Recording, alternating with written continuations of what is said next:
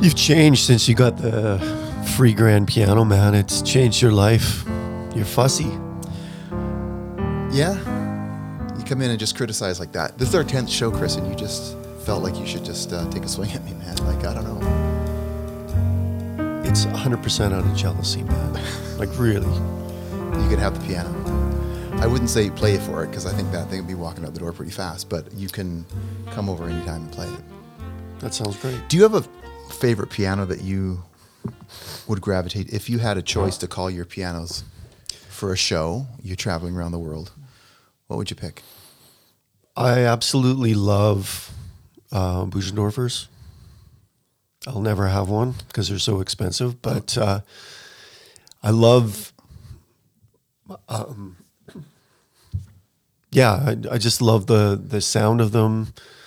The action's usually a little heavier, but And it has additional keys in the bass. Is that right? yeah, Is it I think 91? you can actually get different variations of that because I think some of them split it. You get ones on the top end and it's as well on the bottom end.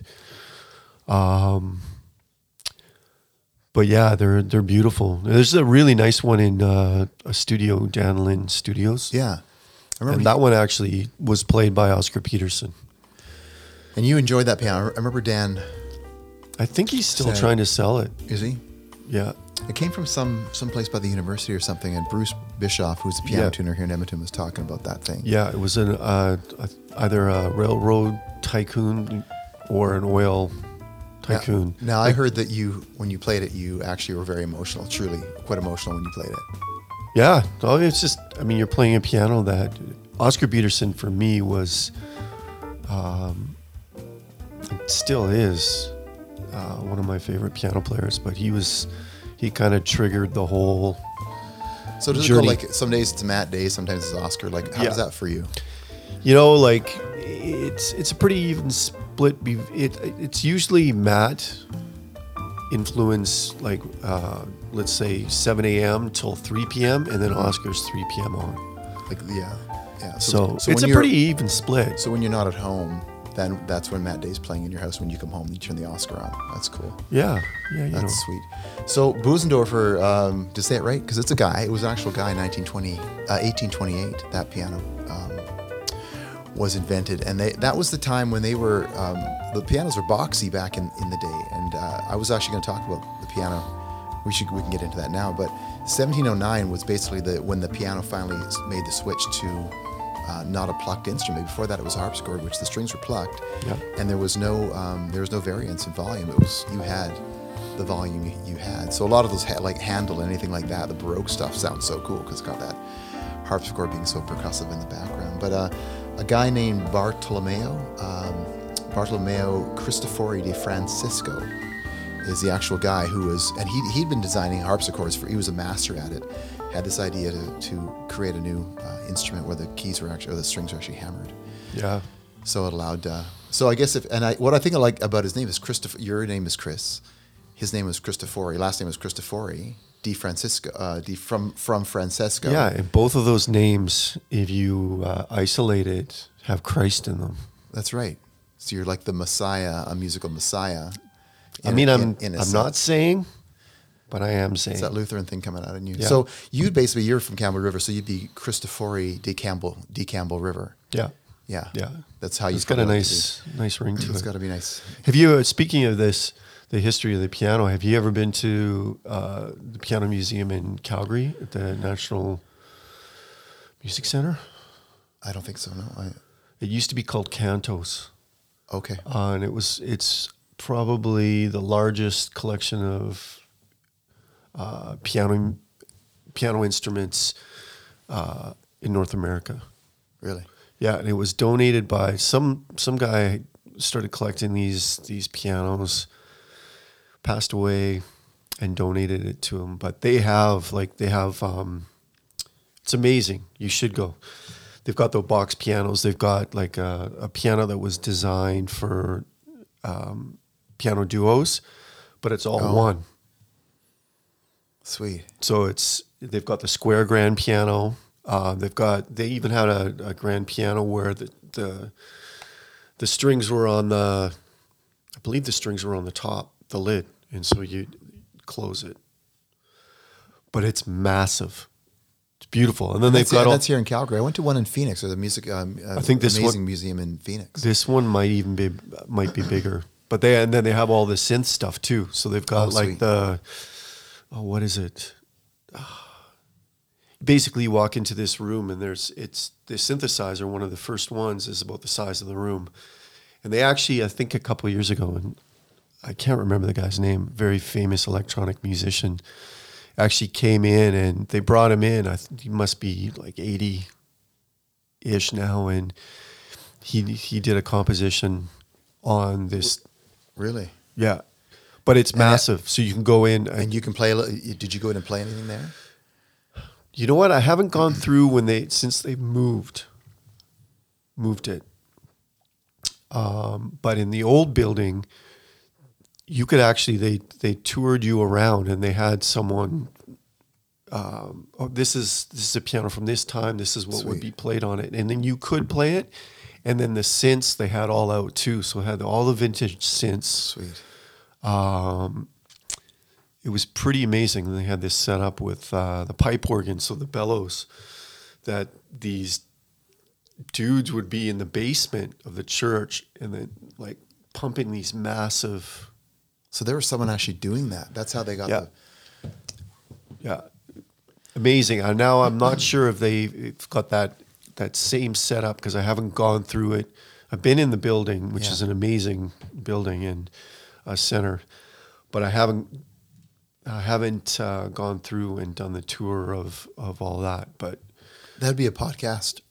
100%. You could do a remote podcast there and go through it. It would be the guy that he was just after us, Andrew Mosker, piano player.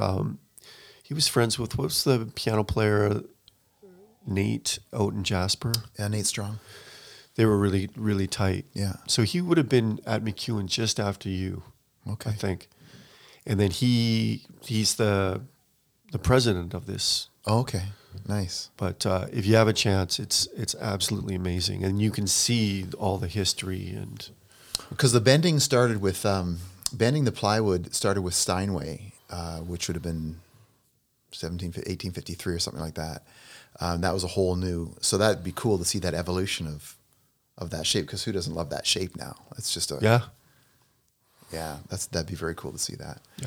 Yeah, the Phoenix one was cool too. The history of that. I think what I like about those museums is that you think all of the stories that have been on this piano. There was one out here in Stony Plain. There's a piano that's about 100 years old. It's at that. There's a pavilion out in Stony Plain. If you're not from Edmonton, Stony Plain's about 25 minutes west of Edmonton. Nice little town. And I was playing this morning breakfast event one time, and I'm playing on the piano, and it's pretty cool. I don't even know the name of the piano. And a guy came up to me, an old guy, and he said, "You like that piano?" I said, "Yeah, it's a great piano. It's really cool. It's like I've never seen anything like this before. Just the design, everything about it." And he said it was my wife's. He said that piano was 100 and some years old. I'm like, oh my goodness, now that's got a story. He said we bought this in the United Kingdom.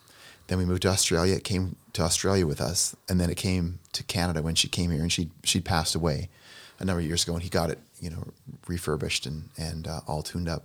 But it had this story of how many people have been on that piano and all this stuff before she got it. So I love that idea of these stories. Who was there? What kids had to go through their lessons? How many kids had their knuckles rapped by a mean piano teacher with that stick, and how many love songs were composed on this thing. So that'd be the cool thing, is all that going back, and the ghosts, right, that would have been, there's an energy attached to it. There certainly, there would be for sure. Do you think that? Do you as those lights just flickered? I know that was weird, wasn't it? Yeah, that wasn't me. Yeah. Do you think that? Do you think there's an energy and stuff, like if you? Yeah. Really? Eh? I don't know to what extent, spooky, but man. I don't know to what extent, but if you pick up something that's, someone has put so much energy and time on. Right. And it's wood, it's organic. There's got to be something attached to that. Okay, I'm going to tell you a ghost story. I don't know if I believe in ghosts, and I don't believe in UFOs anymore. Like a few months ago, I kind of did, but now I really don't. You're done. I'm done. Okay. And I'll tell you why, but I'll tell you the ghost story. Well, it's not really a ghost story, but my son kind of picks up on stuff like kind of vibey stuff in the house and things like that. Anyway, so my mom died in 2017 out near where you used to live, out in Campbell River. It's not your fault, but it was out in that area. It sounded like you were just kind of... I was sort of blaming it. You weren't even there. It wasn't. She was 90 years old. She had a good life. But my mom had a really nice touch on the piano. But because when she grew up, in the era she grew up, she didn't get a lot of lessons. But had she would have been a fine piano player. She had a real musicality about her. And she only ever played, and I think I told you this on a podcast once, she played Birth of the Blues. That was the one song. Oh, wow. And she played it in E flat all the time. And so I would listen to her playing this song, and she'd show me this, and a little stride. She kind of did this little weak kind of stride thing, but she had a nice feel about it. So my son, a few months after my mom died, my son is here in the house alone. And he said, "Hey, Dad, when I was here, the piano played." I'm like, "Pianos don't play by themselves." He goes, "Yeah, there were some notes that were played on the piano in your room." I'm like, "Dude, there was no one here. There was no like MIDI thing circulating that I hadn't shut off or whatever." So I went in the room and I played a couple of different notes. I said, "Was it these notes?" I played like a C and a G. He goes, "Nope." Said no. And I thought, okay, just went to E flat and I played da da da da. He goes, "Yep, that's it." I'm like, "Oh, dude, that was weird," because there was no way. He goes, and it was. I played him 3 or 4 different samples, but it was the notes that my mom had played to me years ago. That was what played on my piano in my... Wow, man. Yeah, so we were like all kind of goosebumpy. So, okay, come back to energy.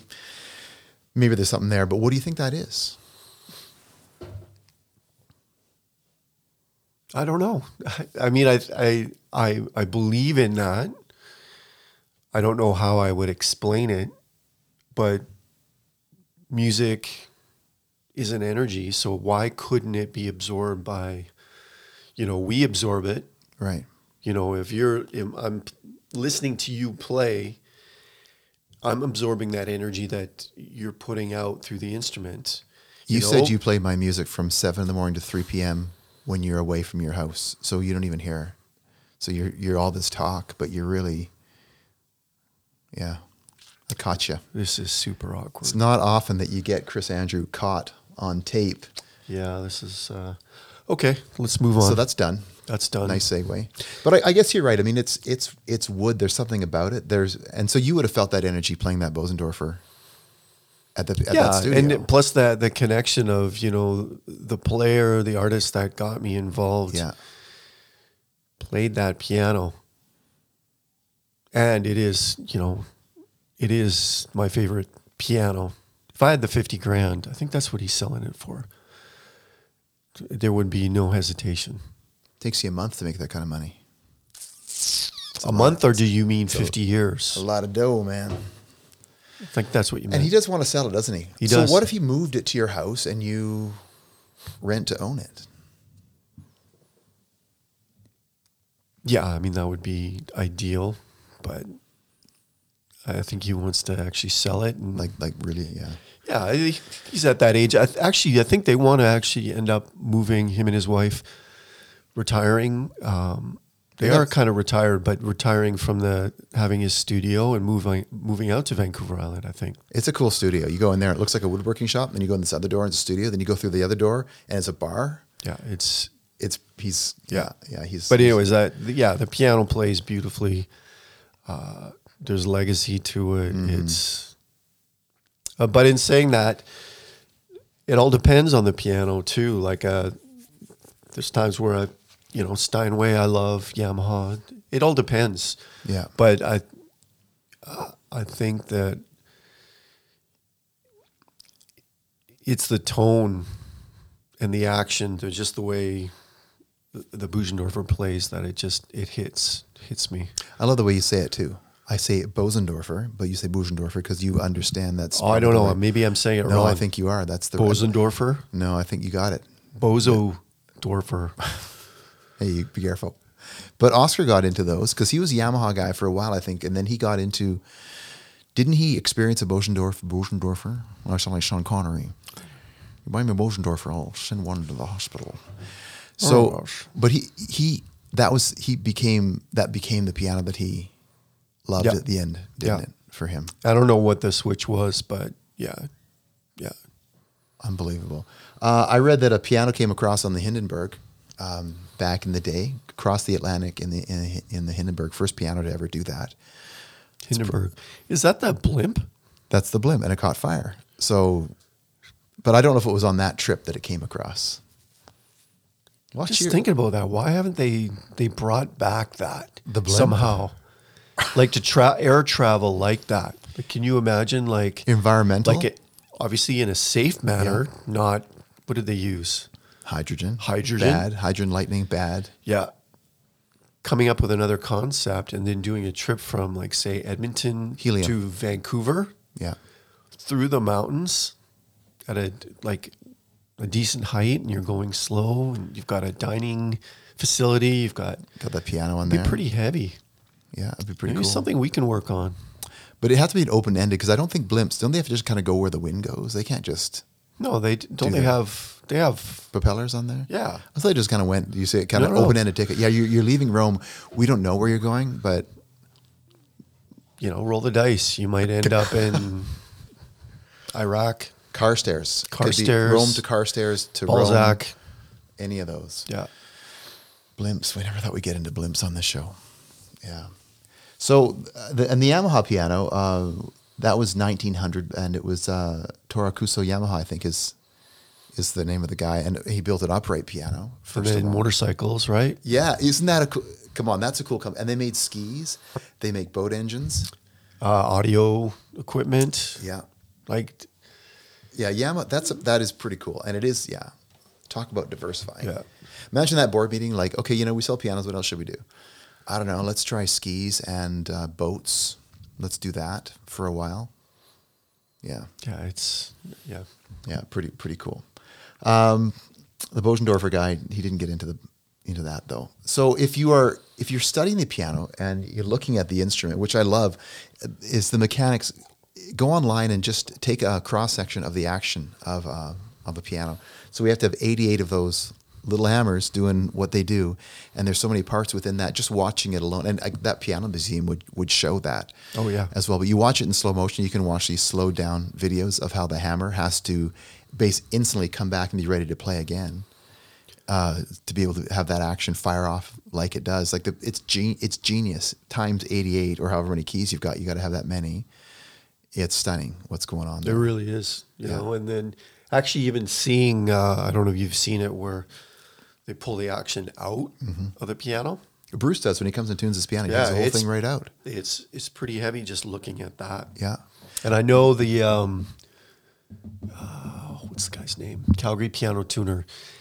This guy was tuning for a very famous piano player, Benny Green, who came out of Oscar Peterson. And this guy designed this portable keyboard that was real action, that was about this big. Mm-hmm. And you could adjust it much like you could adjust the action on a grand piano. So what he would use it for was he'd call ahead and find out how the piano was gauged. And then he would make those adjustments. And so he was going to Japan to play with Ray Brown. On the plane, he's got this keyboard, and he could sit there for 6 hours playing it. Yeah. And he would show up to the gig kind of knowing how that piano was going to feel. That's pretty wild. Yeah. Well, back in the day, the concert pianists would travel on train from city to city. They'd have to have they had a similar thing. They would just have it with them, and they'd be able to work on all their stuff. Just action, no sound come out of it. But that'd be the same kind of thing. I didn't know that. It makes sense. Yeah. You know? And some pianos I heard that there were some places back when they were switching from A440 was only, basically after the war that changed. I think the standard had been 37, or was it higher? I think it was 437. Not up on that, but so you could have some of these concert halls in Russia. I heard that you could choose. They'd have 3 different pianos tuned to different centers. So the orchestra, would choose if they had something, a brighter thing they wanted, they would choose the brighter piano and tune up to it. So, and the other thing I found interesting on the piano is that they say there's between 220 to 240 strings required on the piano that can result in up to 20 tons of actual pressure on the piano when it's fully tuned. 20 tons. I thought it was, and I read that. I'd check it out in a couple of different places, but that's a lot of weight. Yeah. So I get it. So all that stuff, I think I maybe kind of come back to what you said about energy. If there's that much going on in the piano, and then there's that much going on with the human, times how many humans have brought their story and their touch to the piano. Okay, I'll hang on to your thought for a while. I think I'll. Yeah, I think I'll run I with don't. it. I can't explain it. I can't. I believe it. I don't understand it. Is it a mindset though? Because I remember Glenn Gould had a piano here in Edmonton at King's College. One of his pianos was here, and I remember I got to play that piano, and I wondered, like, when I sat down, Glenn Gould played on this piano. And for those of you who don't know, Glenn Gould was a famous Canadian piano player. Died in 1982. He was 50 years old, young guy. A lot of these people died young, but amazing, very eccentric. Right? He'd bring this tiny little bench, like this tiny little chair, when he'd go and play. And very interesting to watch him because he'd hum and sing, much like Oscar. He would sing kind of when he'd play, and Bach was his thing. But just knowing that Glenn Gould had played this piano, is it that mindset, or is there an energy from Glenn left over? Or am I just picking it up because, okay, Glenn played this piano, therefore respect it more or something? Well, it's probably there could be a bit of both. Yeah. Like I think there's a bit of both for sure. If you acknowledge the fact that, and respect the fact that, hey, this amazing artist played this piano, maybe that activates this energy flow. Something. And if you're ignorant to it, you're not going to pick up on that, or you're not going to really tune into that. But I think that, it's a transfer, and you hear it more in, like, it's interesting when you go to like string instruments, and I've heard many of my friends who play bass, when someone else picks up their acoustic bass and plays it, and it sounds so different. Yeah. And it's like this, the resonance, how they're hitting it with their or plucking it with their fingers, like it's amazing. And even with piano, I remember doing Homestead Studios. I think they had a Yamaha in there. And I remember Ruben did a session with the Brennan brothers, and they brought in one of my favorite piano players, Jeff Keyser, who, again, was heavily influenced by Oscar. And Ruben was like, I love you, man, but that piano sounded completely different. And it was the way that he was, just the way he attacked it. It's like it sounded like a completely different instrument. And how do you? Okay, I want. Maybe we should do this because you've talked about tonal. Well, let me come back to something before. You talked about a couple podcasts ago about the muse when something hits you, and so I'm picking up this whole energy thing. I'm getting it more because I'm seeing that connected. So you've got something outside you affecting you, and now you're affecting the object, which is the piano. It's in turn affecting the atmosphere that's around you, in turn affecting you back, and maybe pleasing that muse that was, there's this whole cycle. So yeah, so I wasn't a believer like 10 minutes ago. Now you see, I'm a pretty quick convert. Yeah. So where was I going with that? We're talking about the feel, the tone. You talk about tone on the piano, and I sit at the piano and go, yeah, what does he mean? How do you actually get your tone? Because you'll talk about this piano player's got great tone. So if you went, we only have one mic on the piano, so we might not be able to hear it, but can you go explain to me and demonstrate what that means to actually create different tone on the piano? Because I think, tone of the guitar, tone of the violin. But this is a really interesting, and this is something that I've just kind of late in life, probably at an early age when I was playing acoustic piano a lot. When I lived at home and was taking classical lessons, I'd be more in tune to it. 95% of what I do is on keyboards, from probably Man, probably just out, 92, 93. So years. And then just recently, since being around the school more at McEwen, like spending more time on acoustic piano, I really realized I have no concept or had no concept of, because you're on a keyboard, hit it, Does its thing. it does its thing, the tone will sound good depending on the sample, right? And then getting to a piano and overplaying and going, it just sounds like it's like I've never played before. So this is a recent thing for me, trying to explore how to get a good tone out of a piano. Can you show me? Can you I can try, hopefully. Go talk it through a little bit. So we have in the studio here, we have a piano, for those of you who are just listening for the first time, about 10 feet away from me. So we get to walk over there. We got microphones over there and all that stuff. So Chris can talk and explain this. But what I don't get that. Like I get it when it's a violin, or I get it on a saxophone. I understand that. I don't understand it on the piano. So, but if you man, there's been some great clinics. There was a great clinic at McEwen a number of years ago with Hal Galper, a great piano player, and how do I explain this?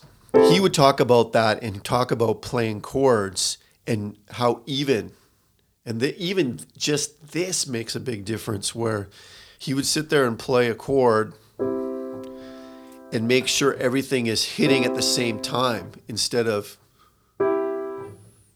kind of flamming it, or like equal weight. So when he would work on that and just get the consistency. So whatever you're doing, so it'll drive you nuts too. But when you hit it all together,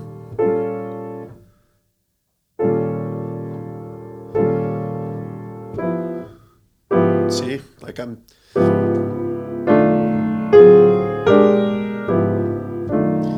there's a little bit of flam in there, but when it's engaged, and when you listen to these masters play, like when you listen to Oscar play, it's just dead on. And then every note is sounding, it's got this weight to it.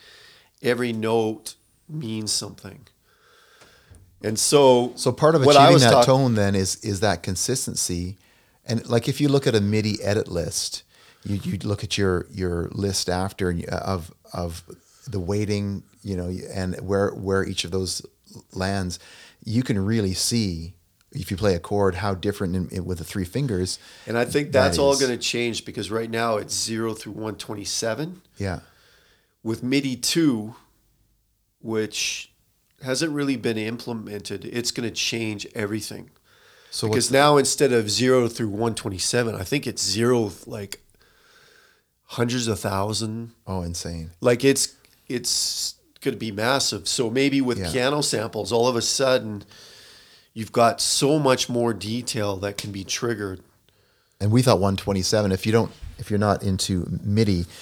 MIDI is just an acronym for Musical Instrument Digital Interface, basically. It allows us to play electronic instrument and activate certain sounds, but it does give us a range of numeric range from 0 being nothing to 1 to 127 being the loudest you can basically achieve in volume in that. So that and velocity, all that stuff. Yeah. So now all of a sudden, if you have that texture, think of like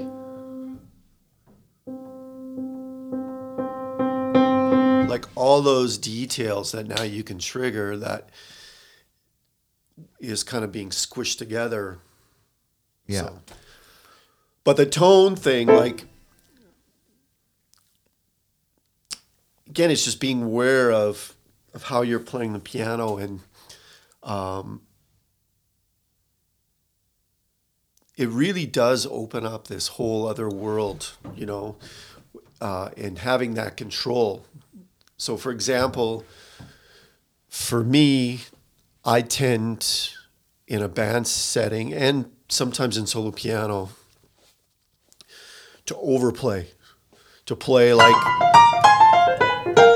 like really heavy, where I could, if I all of a sudden relax on it and put that energy instead of the weight going in, I'm now putting that energy into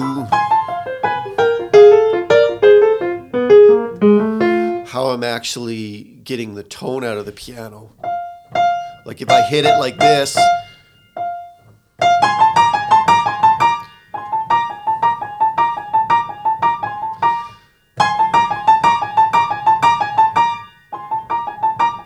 there's still energy there, but I might get a different tone. Okay. And that's why you know, if you get a number of different piano players on this, it's all going to sound different. But you have to be aware of that. And there's a bit of a beauty in that, isn't there? I had a piano student years ago, and it was, again, it was all keyboards, so didn't have that ability to do what you're doing right now. But I said, let's both play a chord. So we both played a C major chord, and then I looked at mine, looked at hers, and we looked at our MIDI data after, and all the different variations, 91, 96, 90. And I said, which person's MIDI data is better? She said, well, I don't know. I said, exactly. I said, you bring a musical fingerprint to the world that I don't bring. And she had this beautiful tone. The way she touched the piano, it was unbelievable. And and every time I hear her play, she's got something. I can't explain it, but she's got that thing. And I just said, no one's is better or worse, but someone may, enjoy this person's over someone else's. But you have that fingerprint, that musical fingerprint, or that signature, that every time you touch it, it's just beautiful. There's something that you've got, and you have that tone that's just great. When you play just your chord progressions, it's just rich and consistent. Thank you. But you told me to say that earlier. You said, Matt, please tell me that I'm rich and consistent. You remember you said say that earlier? That's the number one thing that I try to work on is my consistency. I don't think I'm consistent the way that I want to be consistent because, and it's just like I said, within the last probably 2 years, I really spent that time. Like when I have time to actually sit down is getting used to how I'm playing, as opposed to like this, to being aware of how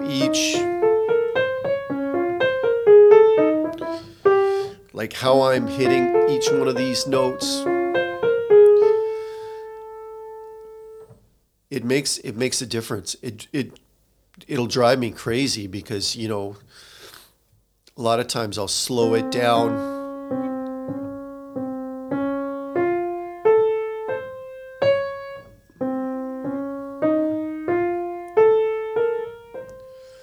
And try to be consistent, and I wasn't there. I had a lesson with another a great Edmonton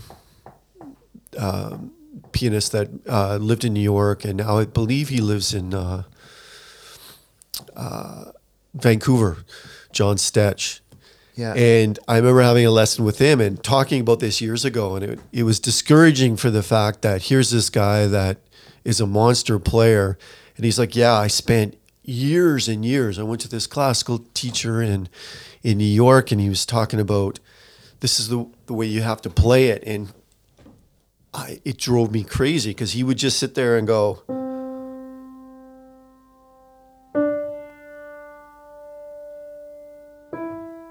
being aware, like even slower than this, and being aware of each note and the weight of each note.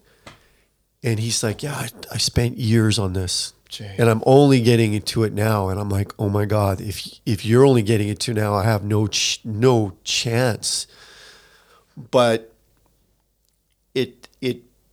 it makes sense because you're listening to the weight and you're listening to the tone, but then you're also feeling how that note sounds, right, and how it feels in your body, so that when you speed it up, that consistency is there. And that transfers. That's like anything, golf, tennis, whatever. It's anything. That slow and develop it. Okay, speaking of slow, why don't we take a little musical break? Can you just improvise something beautiful for us for like a minute or something? You don't have to talk through it, but just play a little bit for us.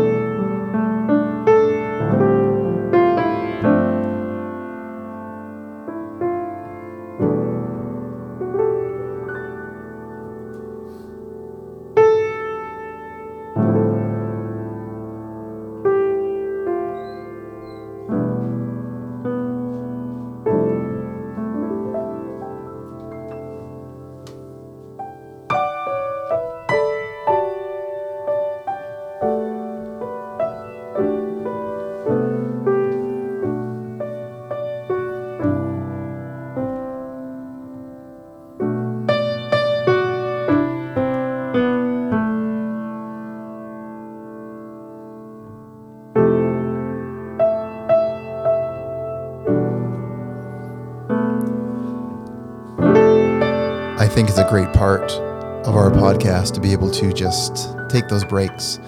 And I think it's a bit of a metaphor of life, is that in the middle of all of our conversations, sometimes it's nice to slow down and just do what Chris is doing over there.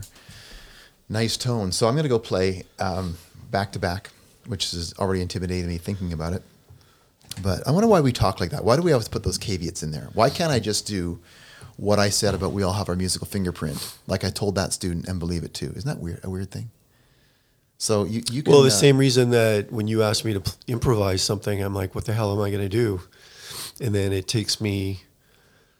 The whole time I'm like, okay, people are going to listen to this and judge me for what I did at that moment. Yeah. Instead of going, I've got this great opportunity to create something out of nothing, and it lives in that moment. I'm just telling you what was going on in my mind as soon as you asked me to do that. And even though you know I'm going to ask you, I ask you every time, but it's still that. Yeah, and it would be, I mean, it's less intimidating for me to do that, but still intimidating. But if you ask me to go play a tune, in my head, I'm like, oh, what the hell am I going to play? What tune am I going to play? It triggers a whole other different thing. Whereas you just said improvise, and this is what I'm feeling. Yeah. So it shouldn't be like that. But you're always worried about someone listening to it and judging you for that moment. And that instead of taking this opportunity where I'm like, hey, I'm playing a beautiful grand piano.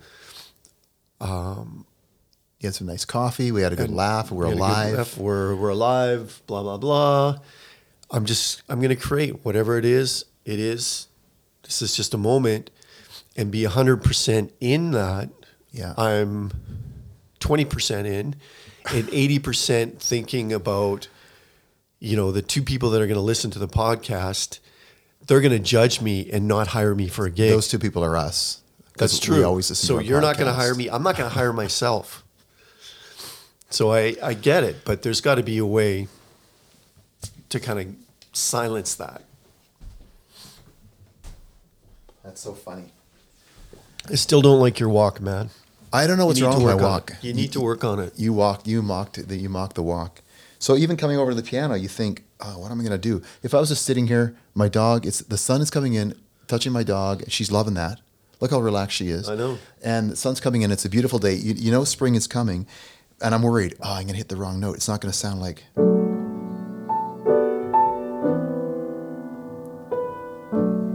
Even getting that headspace thing, I better play a cool chord now.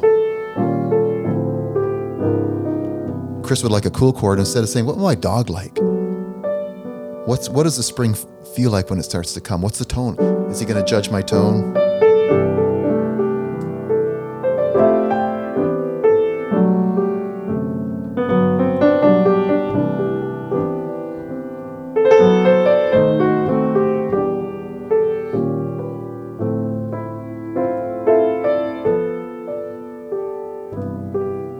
So my dog likes that. Yeah. I like it too, man.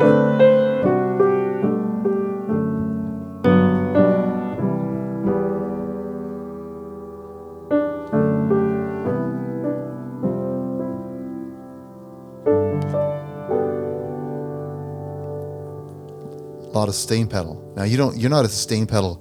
You try and get your students not to use the sustain pedal.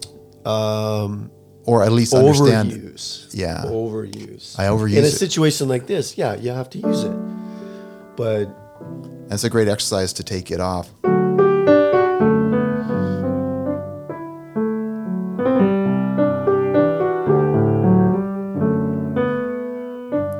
have to get a little Bach-ish in there, right? yeah, just be a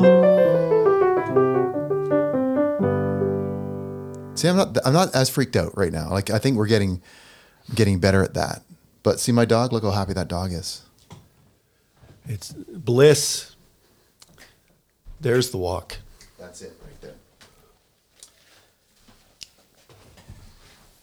That's funny. You know, and just how often do you go home and just play just for yourself, just to enjoy?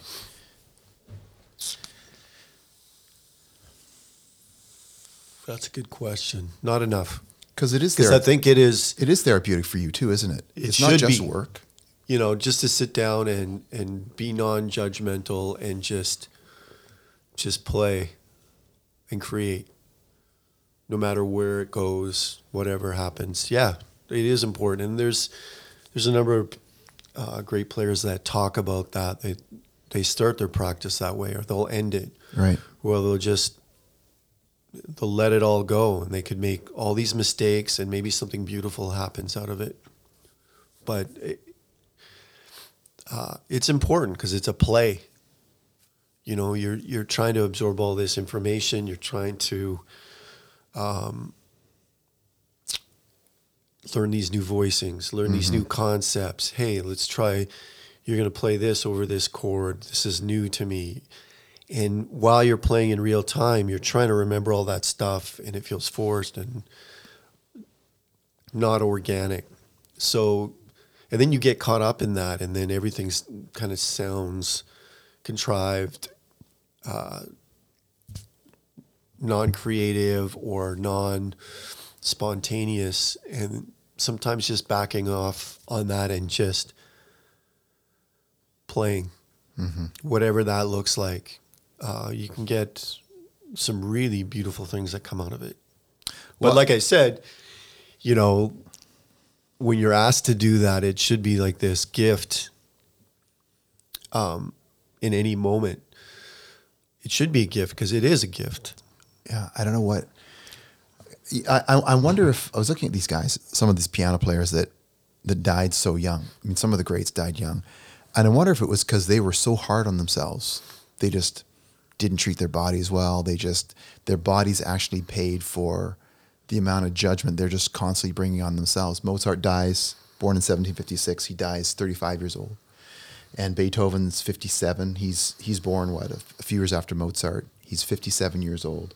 Chopin is 39. Chopin was brutal on himself. Chopin, I think, played 20 concerts live in his whole life. He was petrified of audiences. So he creates really hard music for the rest of us to play and makes us have to do it. Art Tatum's 47. Bill Evans, 51 years old. And these are intense. I have Oscar on this list. Oscar was 82 when he passed away. And he didn't seem to have that same angst. Like Glenn Gould is 50 years old when he died, and Vince Guaraldi. I don't know how Vince Guaraldi. I'm not trying to rank him against the Glenn Goulds, but he had a special thing, right? Just his style. But they all died really young. Yeah, there's a whole list of them, And not just back in 17 whatever, but in, and someone well, for in the like pop world. What is it? The 20 magic number, is it 27? is that right? 27 or 29, where you had like Amy Winehouse, Janis Joplin. Right. There's this whole. Maybe I'm misremembering it, but there's No, that that might be age right. Yeah, there's that. where all these stars just all passed away at that age. So yeah, there's probably there's abuse that maybe like physical abuse on themselves, like emotional abuse on themselves for beating themselves up, taking the drug route. There's all that stuff. There's also, treating themselves like crap, eating not well, not exercising. Like I'm sure Mozart would stay up for days at end, not eat, trying to pump out some massive piece. So there's all this. Not being good enough. In those days, you're in the court of somebody who's paying you. You've got a patron that's taking care of you, and then now they don't like what you're putting out, and there's that pressure you're trying to feed. Yeah. But I think there's a constant pressure that comes off that I never want to stop being critical of myself to grow, but I don't want to get to that place where I'm like, man, I never want to play again. Like I hate that part that shows up often. And yet I just gave a beautiful gift to a lot of people that really enjoyed it. And they told me that. And sometimes, I don't know how you react when someone comes up at the end and says, hey man, great job, like a guest or a audience member. I've watched some players I play with and they're like, oh no, it wasn't very good. And they put themselves down. I'm like, yeah, you can't do that. Because then now you've really disrespected what the person's legitimately said to you. But at the same time, you don't want to go, yeah, man, I'm all that. I'd sign this thing, but I'm too cool. You don't want to be there either. So what's the right response? Even if you don't feel it? The right response is to acknowledge that you've given, like, no matter how you judge what you were in that moment, that you acknowledge that it has affected someone in a positive way, right, to the point where they felt necessary to come up to you and say, that sounded great. Like, that was a beautiful thing, and it made my week, or whatever. I think that's, the proper way to handle it, as opposed to, no, that sucked, or whatever. Because then like you said, you're disrespecting them. You don't want to do that. And sometimes you can reflect on that afterwards and go, yeah, a lot of people really seem to love what happened that night. Right. And then reflect on it and actually be able to focus on the fact that there were some really strong moments, as opposed to focusing on all the negative stuff. So there can be a lesson in there for the artist too, to be able to reevaluate and distance himself from the performance, and then just what's the word I'm looking for? Like constructive analysis of what they did. And maybe it wasn't the best night, but that doesn't negate the fact that people absolutely loved what you did. And I think you would, and you don't have to go farther with that person. You may want to go farther with the client. Say someone's booking, you may want to go farther with your bandmates and say, okay, what worked, what didn't, which I think is a much better way to respond to a compliment. Hey man, great playing. Okay, what worked, what didn't? Oh, appreciate that. So you're training people to go, yeah, Matt, you rushed that. You got to work on that thing there. It's going to work, but it's going to be better. Cool. And you can work on that. And that's a different headspace to get into. For sure. And that's about trust. Like I interrupted you, but I felt like interrupting you. It's story of my life. People interrupting me. So that's interesting that it's a gift, and to think about it as a gift more is just, man, it's getting yourself out of the way, Yeah, and you get into, ancient cultures. They look towards, when they do anything artistic, is they're looking up and they're going, to their deity or their God.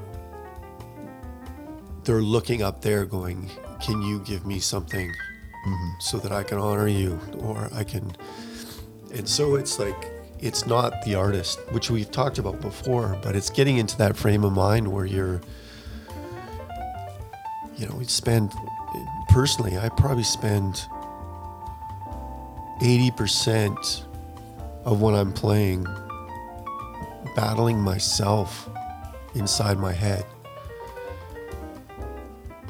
And the reason I know that is because there's times where I'm 100% engaged and it's the most magical experience I could have. But then that, the majority of the time it's 80%. I'm sitting down there and I'm worried, like all these things are going through my head and I'm overthinking it and I'm worried about being judged, all that stuff. But you are on a stage. I mean, if you watch hockey, I don't know where you're from, but we have the Edmonton Oilers here. Connor McDavid is a great player, best in the world. And there's nights where it's like, Connor, like, what was your problem? And he's getting so scrutinized by 1 million viewers. And so are you. You're on the stage a lot. So there is part of that. It's like, yeah. But the difference is like, and I think I told you this, but I didn't do it on the podcast or whatever. And I've got the video of it. I remember going to a game. Connor McDavid got a penalty shot, and I'm sitting right behind the goalie at ice level, and I'm like, awesome. And I'm recording it. Yeah. He goes in. He greatest player in the world right now. I'm like, this is going to be amazing. And he's like, and misfires, and the puck doesn't even get a shot off. It just goes off. And you watch him, like, he looks up at the screen. He watches it. That's beautiful. And it's almost like he's like, okay, I did one too many moves, done. And it's erased. Yeah. It's like, was it The Matrix or some of those sci-fi where they're on the screen and they see it and they just drag it and toss it off. I love it. It's like, it's gone. And then the rest of the game. That's the imagery for today. Yeah. Unbelievable what he was doing. He didn't let it get to him. He didn't let it. He was like, analyze. Okay, I'm not going to do that. Toss. And that's, I think the top players, that's what they do in every field is they don't make a mistake. Of course they'll make a mistake, but they're like, they don't dwell on it. They release, they analyze, release, analyze, release, analyze, release. I love that. That imagery of just the screen, just tossing it away. How do we do that? How do we let it go? Is it just a growth? Yeah, it's being proactive.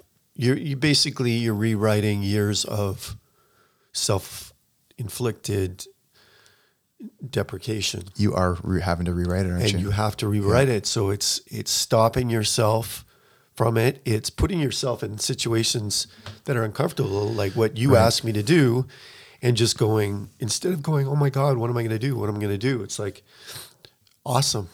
I'm going to create something. Yeah. He asked me to create something. And this is what I'm going to do right now, and I'm going to enjoy every moment of it. I'm going to explore. I'm going to put everything into that, as opposed to letting it go the other way. There's a verse in the Bible somewhere. I don't know if it's in the New Testament where it says to basically you renew your mind every day.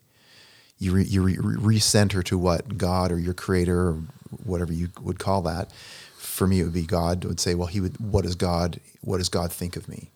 Or so you're really having to recenter. So every day you're really needing to renew that in a sense musically. Nope, I'm taking that thought out. I'm putting the right thought back in. I bring a beautiful gift to this world. Sometimes I'm going to make a mistake, but that lady over there, that gentleman is being touched by this music right now. And I made a bunch of mistakes. I had my worst night ever, but for some reason it's working. So you're taking that thought out of your mind. That I've got a friend of mine, Richard. I think I've quoted him a few times on this show, but he says, Matt, you're not the best piano player in the world and you're not the worst, but you're a piano player. You're somewhere in there, and that's good enough. You're no Oscar, but you're Matt. And trying to find out what's my Matt fingerprint. And that can always but you can always improve that. But not, I'm not Oscar, so I'm not going to play. Well, who is Oscar? And Oscar went through that. He quit after listening. His dad brought an Tatum album home.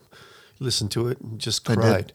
Yeah. Quit for 2 weeks or whatever as a teenager. But Like those players went through all that.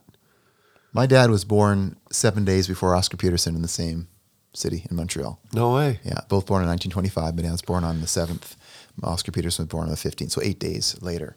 Wow. And he remembers going to dances, and the band, you could look it up online, but Oscar Peterson started out in this little high school young band, and the band leader's name was Johnny Holmes. And the band leader had a saying that said, you'll hear sighs, but mostly moans when listening to the music of Johnny Holmes. And Oscar was the cat. And my dad, family, they had a cat, and they named it Oscar after Oscar Peterson. No way. And sort of they were the same age, and I thought it was pretty cool. And he loved going to those dances and hearing Oscar play. My dad was not a piano, but he was very encouraging of all of us to pursue, if we want to pursue music. Yeah. And so yeah, same town and 1925. But Oscar lived. He was 82 when he died. But this Lang Lang, this amazing pianist, is I watch him play, and I bring him up because he's 40. He's living great. He's going to do great.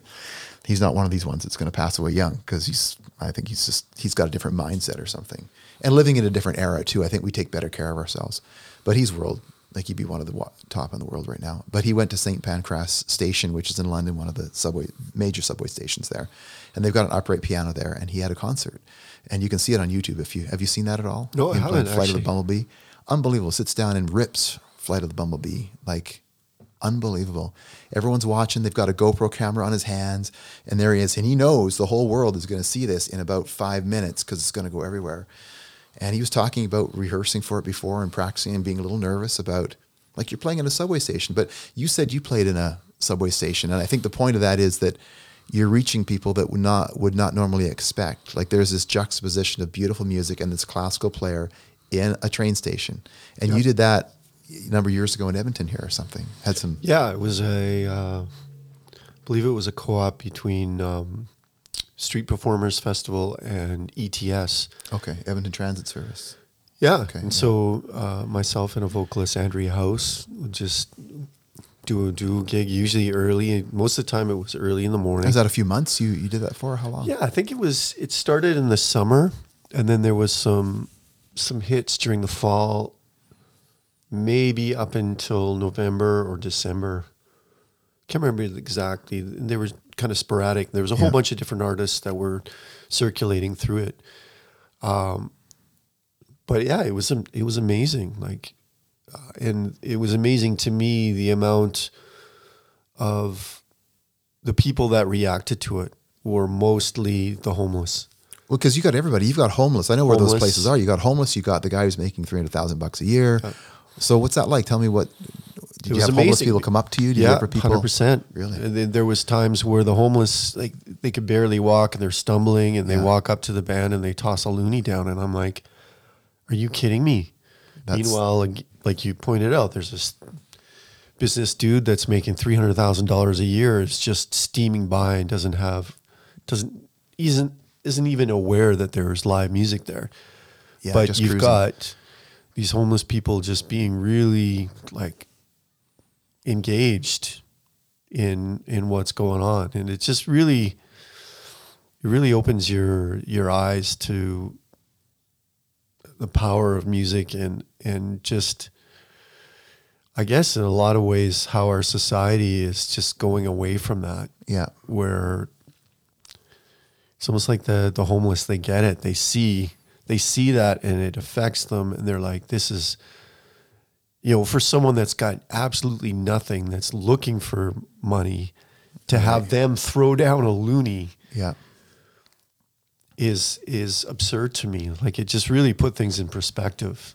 Didn't you tell me there was a guy that sang, or some girl sang one time with you, or There was just out of the blue? yeah, we were in an LRT station, and this homeless guy was sitting beside us for a while, and then all of a sudden I don't know what triggered it, but then he was like, "Hey, You triggered it. I triggered it." Well, no, you did. In a good way. I mean, your music did what it's supposed to do. It triggered that. So then he was like, "Hey, do you know this country tune?" And I'm like, "No."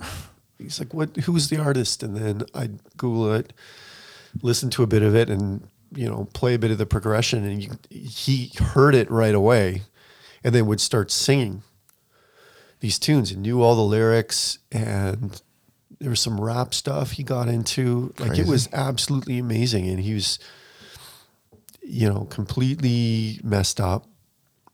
But you could tell, and I'm like, man, how do you know all this stuff? Like, this is amazing. Like, Yeah. rattling it off, no hesitation.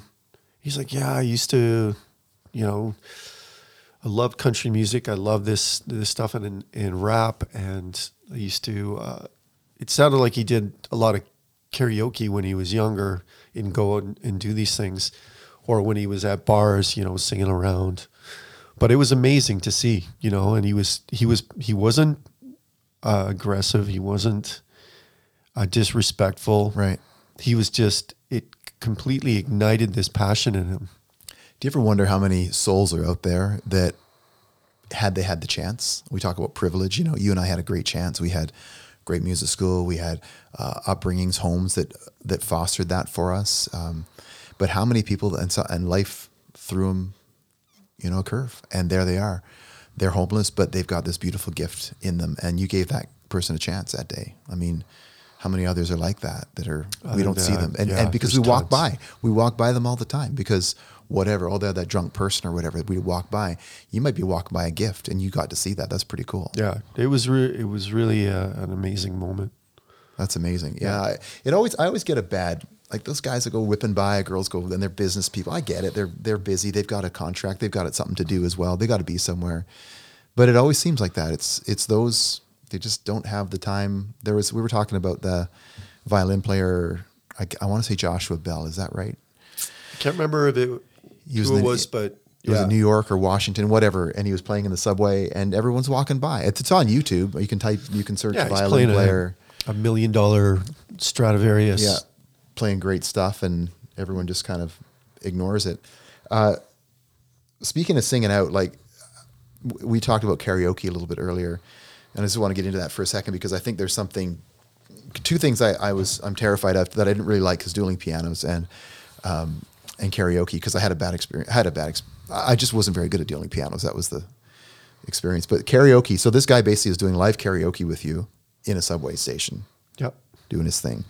And I had a bad taste in my mouth about karaoke until December 8th this year. Went with my friend Greg. And Greg and I we like doing karaoke for a lot of the seniors, because he owns a company that has a lot of independent and assisted living places around Alberta. And so we'll show up and do these events. Greg always grabs the mic and he sings, and it's a lot of fun. So we finished one of these gigs one night, and he says, go to this bar and do karaoke. So we walked in there. I'm like, Greg, I hate karaoke. We started to sing a couple tunes. We sang Sweet Caroline together. We sang Walk of Life. I'm like, oh, this is okay. But what I noticed in there, Chris, was all these people. There's one kid got up there and everyone's cheering for him. Well, he had a stroke 10 years ago, and he has very little right side function. He's up there singing his guts out, and everyone's cheering for him. Another kid goes up there, and he just broken up with his girlfriend or whatever. Another guy comes in looks like he's off the rigs, like dressed like that. No offense, it just looks like he's been taking some shifts, and he's in town, gets up there, and he's got this crazy Bryan Adams range, kind of Bon Jovi range, and he's nailing these tunes. He goes back, sits down with his buddies, and I'm thinking, I can't do that. Like, this is my life. I'm a musician. I can't do that. Girl comes in, and she's lost some. Like, it was like this kind of community, churchy kind of thing where everyone was just loving each other. And my perspective changed on karaoke. Greg left about 10 or 11. I stayed till 1. Wow, man. I hung out with these people. And something shifted in me about karaoke and being like, this is their thing. Yeah, it might not be musically perfect, but this is their chance. And there's some beautiful people. So whether it's at Subway or in karaoke, there's some amazing people out there that we've missed in our world, I think. And it's therapeutic, right? Totally therapeutic. They were just loving on each other and supporting and cheering for each other. They weren't saying, hey, you messed up that section. You got to work on that. They just cheered and hugged each other. It was insane. And you've been to karaoke in your life? Yes, I have. Yeah, and it's not my thing, but I can sit there and, as you pointed out, I mean, we're musicians, and I couldn't go up there and sing. It would. There's no way. Even if someone paid me $200, I wouldn't do it. Well, the problem with the karaoke is it can actually deter people from singing, because most karaoke doesn't change the key of the song. Right. And I've had singers, I work at this hospital I told you about, and I've had singers, and there are people in my own life that like, I can't sing. I said, oh, you can't sing, or you can't sing in the range of that song you've been trying to sing in for years. Maybe because you didn't take lessons, or maybe that's just not your range. And it's helped so many people when you say, let's drop it, like Ed Sheeran tunes. I can't sing Ed Sheeran tunes in his key, but if I drop it a third or a fourth, I can sing them. Right. So, but if I try to sing, I'm not good, I can't sing like Ed Sheeran. No, of course I can't sing, but I can sing like me. And come back to fingerprint. And I wish there was more karaoke that you'd actually change, because some is MIDI, some you can change it MIDI, and then it makes it easier for people to sing, because I think people have a better experience. So here's to you karaoke people out there, if you've been singing in karaoke and it's you think you can't sing, maybe it's just the key. So maybe we should develop a karaoke platform with that ability. I have one. I have that. And you can change all the keys. All the keys? Like you have access to all the tunes? I'll show you it. It's cool. It's all MIDI. All the stuff is input MIDI, so that you can actually change it all. And it's nice. And it's got a little applause button on the microphone. You can push that and stuff. But if you go normally, you're going to get Living on a Prayer in original E minor or whatever it is. And no one could do that. I mean, you're not Bon Jovi. Michael Jackson was brilliant because he sang high enough that we can actually sing in our register, and it sounds like, oh, we can sing these Michael Jackson tunes. Well, he's actually singing an octave higher. Right. There's a brilliance to that writing. So I think a lot of people have had a bad experience, but so cool that you got to meet in the subway some of those folks who. But those people haunt me, and the karaoke people, they haunt me, because I wonder. They were good. They had a chance. They didn't have the opportunity, and here we are. And it makes me go, Matt, you got to be more humble and thankful about what you've been given every time you touch that piano or sing or whatever you do. Yep. Because someone else, they had a better chance. They either take your spot had they had that chance. So yeah, for sure. That's the truth. So I want to talk about dueling pianos. You've done it before, or you haven't? You've seen it? I've seen it. I haven't done it. Okay. So I told you I had my ass kicked, eh? Yeah. Yeah, I had 3 grueling piano shows.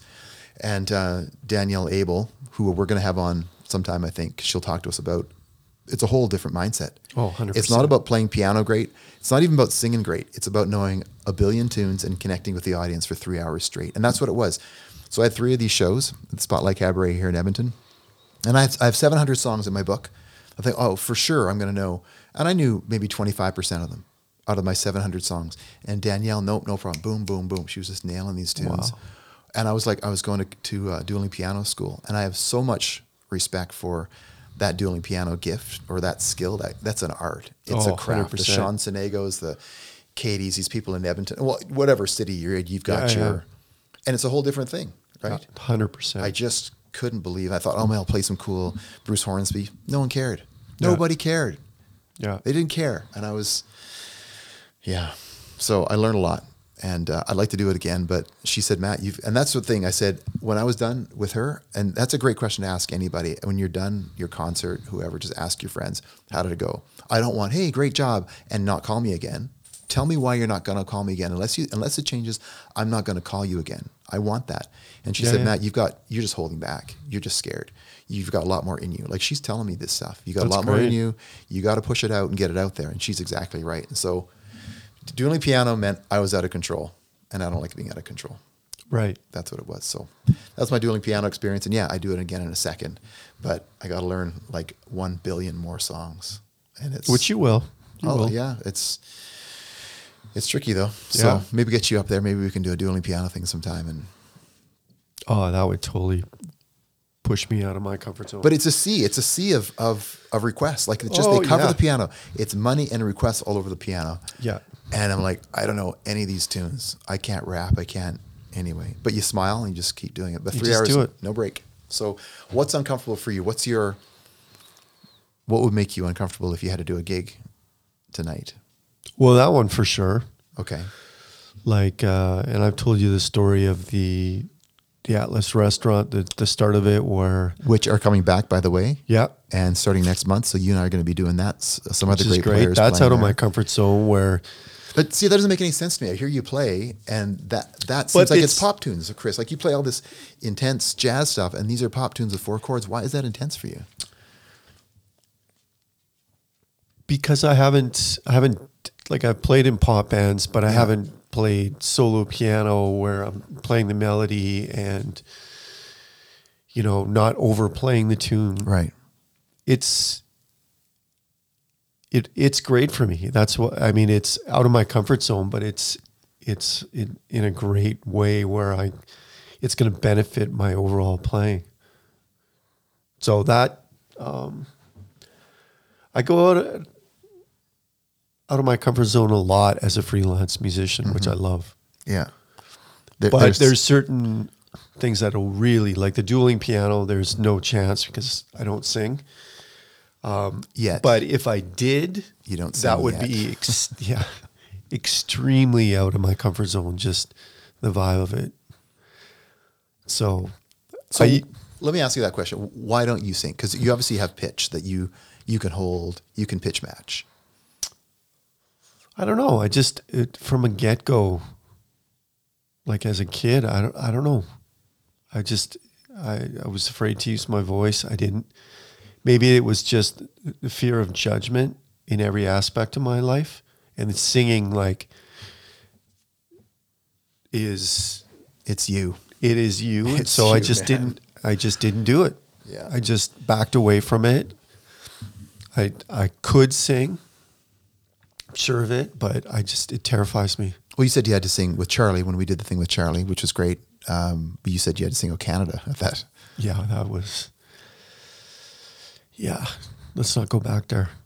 But I think it would be a good thing. At some point, I'm going to take singing lessons, not necessarily to learn how to, obviously to learn how to sing, but I think as an instrumentalist, it helps you connect with your inner voice because it is your voice, which will help me connect to my voice through my instrument of the piano.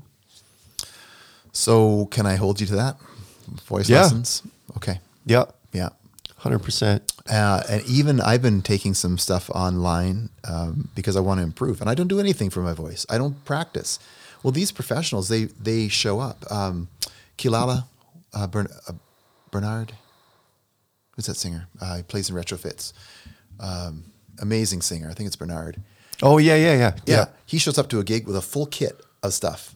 And he's been working on his voice before he gets there. And then he's got all this other stuff that he does. These exercises, it's just the way he soothes his throat, everything before he grabs the mic. Yeah. And that's like, I don't do anything and I expect to get so all that to say, there's some great stuff on YouTube. There's some actually really good teachers that can just give you some basic exercises, the bubble exercise and these different exercises that you can just do every day just to work on your voice. But yeah, I expect different results and I don't work hard at that stuff. So... Yeah. But there's something about that for sure. So you'd like to be able, if you could sing, you'd like to be able to sing. I think Well, it also, it makes, as you know, it'll make you more employable. Mm-hmm. So now you're doing a country gig, now you can sing background vocals. And a lot of times they're not looking for the player that can knock it out of the park. Yeah. They're looking at a player that can play the parts, but then adds this other voice. Mm-hmm. So now it's just makes you more employable. But you do that too, like employable. You were just down in Dallas, Texas, doing something that for a decidedly dance. Is that what is? So it was for the University SMU in Dallas, and the woman that runs that program, excuse me, choreographed a piece for Decidedly Jazz Dance out of Calgary last, I guess it would have been end of April, beginning of May, that show. And Ruben Di Toledo, bass player, composer, section head of bass at the University at McEwen, composed the piece. So she wanted to bring that element to her students at SMU. And the artistic director, Kimberly Cooper, had a new piece that she wanted that Ruben also wrote the music for. So I was lucky enough to be able to be brought down there with Ruben to work with a local band. Nice. With the actual dancers. So you play live during their performance? Excuse me. Yeah. Yeah. And they had never used a live band before. How was it? So the amazing thing that happened at the end of the rehearsal, the first rehearsal. We finished the piece, and I don't know, whatever the energy was that it was in the room, the percussion and the drummer just started the groove again, and the dancers had been full out dancing this piece for 10 minutes. They were exhausted. But the vibe, the drummer and the percussionist started up again, and the dancers started all moving, and for about 10 more minutes, there was this community improv, Love it. dance energy. Like it was amazing. And then That's totally unrehearsed. They just did it. they just did it, and it just kept going. And then the teacher said that she had talked to a number of students the next day in class, and a lot of them had called their parents and said, "We just had this magical experience." So cool. And that's what it should be. And it as a being in the band, it was also amazing, and it just reinstates in your ingrains in your head that that's why you're doing what you're doing. Is for that. So yeah, absolutely amazing. And you just jump back in and play it and just kind of You just jam on the groove, and it just turned into this collective energy transfer between the musicians, the dancers, and yeah, it was amazing. That sounds like a lot of what you did for that guy in the subway that day. Is that you Similar, yeah. You gave him that opportunity. Yeah. And that was organic. You guys didn't call ahead of time and say, "Hey, what time are you showing up?" No, and it wasn't planned.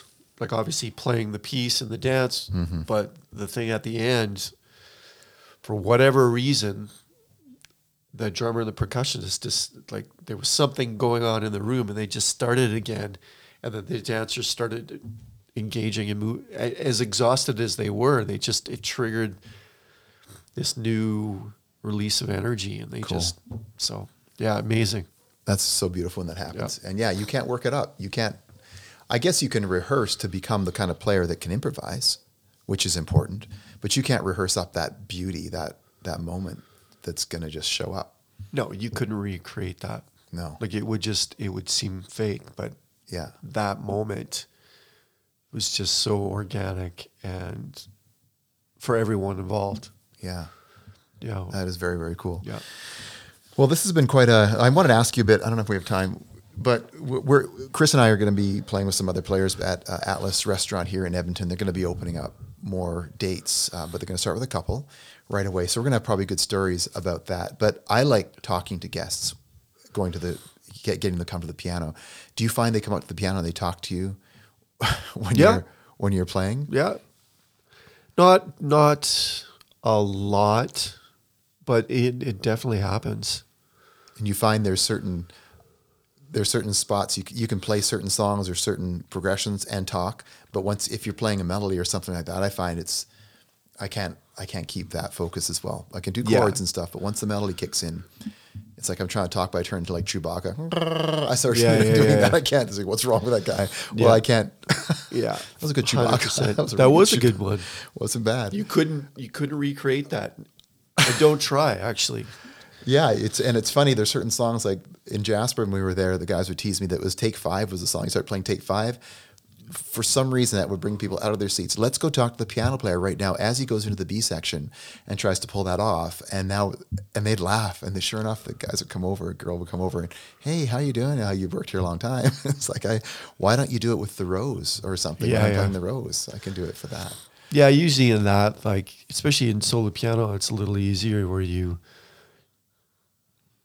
just go into a vamp on that vibe. Or if you know the progression and the tune extremely well, then you drop the melody and you just kind of cycle through that. Yeah. And then there's other tunes where it's a new tune that you're adding to your repertoire and it's a gong show.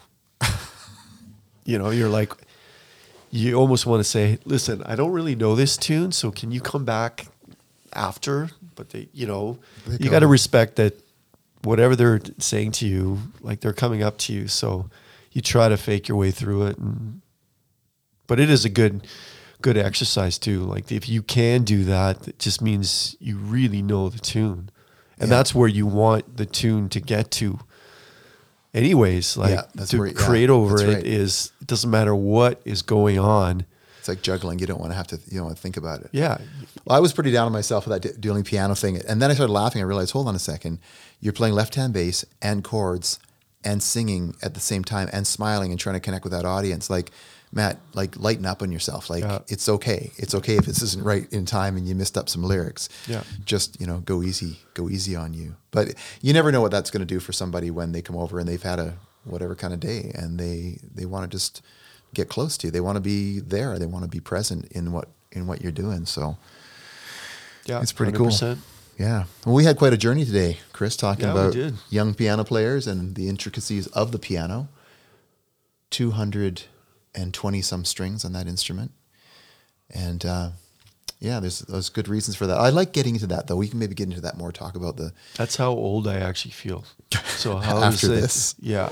220 strings, 220 years. Okay. And the tension, you feel the 20 tons of tension? And yeah, actually, good point. 20 tons of tension as well in my back. So if I asked you to do the wrap up today, would you be okay with that? Say goodbye to everybody. I'll play something on the piano. You can chat and... Wow, you're really tossing up. Sure, I can try. All right, let's do that. I'm going to go to the piano and play I might miserably fail, but...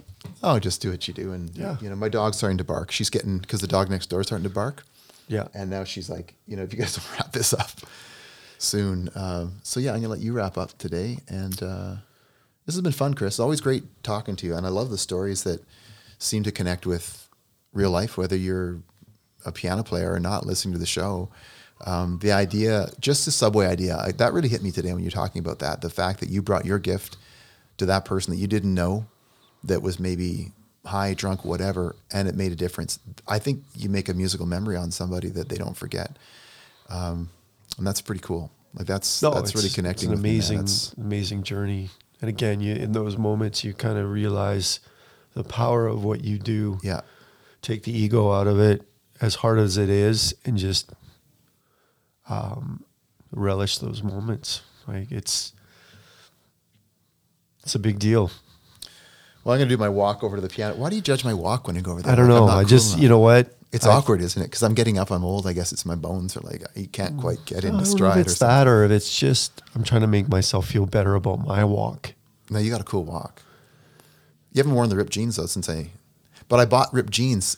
Did I tell you that? After I saw yours, I told my wife I need ripped jeans like Chris. Yeah, but I made those ripped jeans because... Life made those ripped jeans. Yeah, there's a difference, all right? There's soul in those jeans because I've worn them every day for 5 years. It's now like we're going to talk... I'm wrapping up. I'm going to talk about my financial situation and my struggles of how to make ends meet while you play. Are you doing a Chris GoFundMe when I'm over at the piano? Yeah. Let's talk about that. So the jeans have the same energy that the piano, you talked about the piano having energy of all those years. All the people that wore those jeans before you found them at Value Village or Goodwill. Yeah. Think of that. That's what